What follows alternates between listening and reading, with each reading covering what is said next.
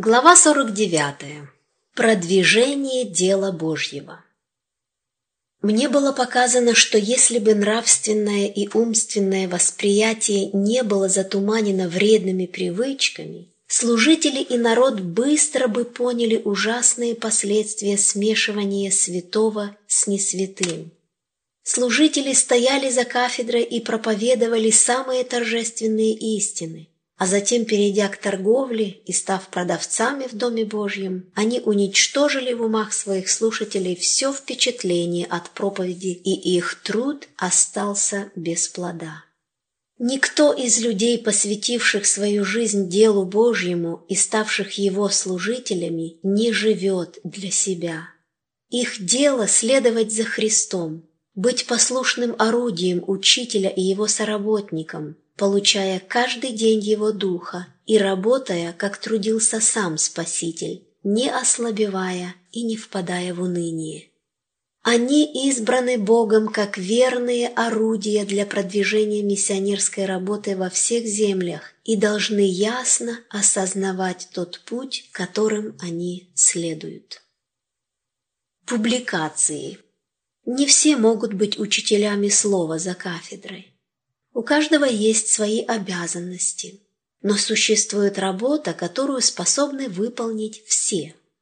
Все могут помочь делу Божьему, бескорыстно жертвуя свои средства на поддержание различных направлений работы, предоставляя средства для публикации брошюр и периодических изданий, чтобы распространять их среди людей, а вместе с ними и истину. Сегодня у нас есть широкие возможности для распространения истины, но наши люди не пользуются данными им преимуществами. Церкви не видят и не осознают необходимости в использовании своих способностей для спасения душ.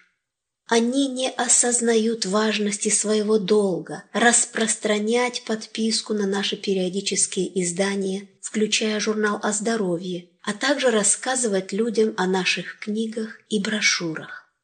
Среди людей, называющих себя нашими братьями, есть такие, кто избегает приобретать такие журналы, как «Ревью», «Знамение», «Наставник», «Хорошее здоровье», но покупают одну или несколько светских газет.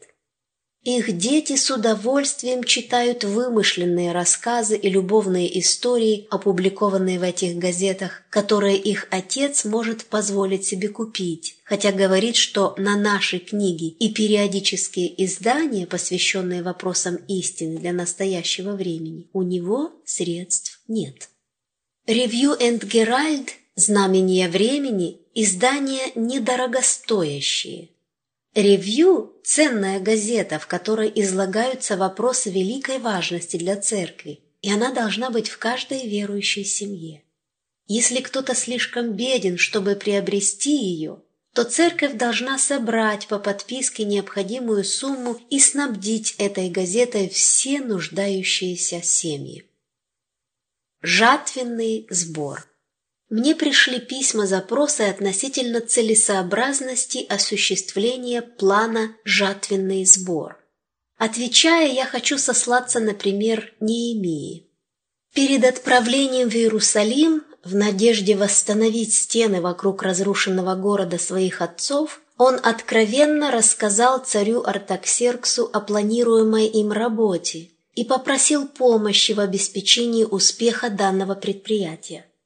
Ему было дано письмо к хранителю царских лесов в Ливанских горах, где тому повелевалось предоставить древесину, которая понадобится для восстановления Иерусалимских стен и возведения других строений. И средства, которых ему недоставало, Неемия просил у тех, кто имел возможность жертвовать. По Божьему провидению те, кто несет бремя его служения, прилагают все усилия, чтобы вдохнуть новую жизнь в старые методы работы, а также разработать новые планы и методы пробуждения интереса в членах церкви к сплоченному труду ради проповеди истины в этом мире. Мы начали новую кампанию по благовестию неверующим. Это жатвенный сбор для миссий. За последние 5 лет во многих местах эта программа имела успех, и принесла многим благословение, увеличив поток средств в миссионерскую казну. По мере того, как люди не нашей веры знакомились с успешным провозглашением трехангельской вести в языческих землях, в них пробудилось сочувствие, и некоторые искали больше узнать об истине, которая имеет такую силу преобразовывать сердца и жизни. Евангелие донесено до людей всех социальных слоев, и имя Божье было прославлено.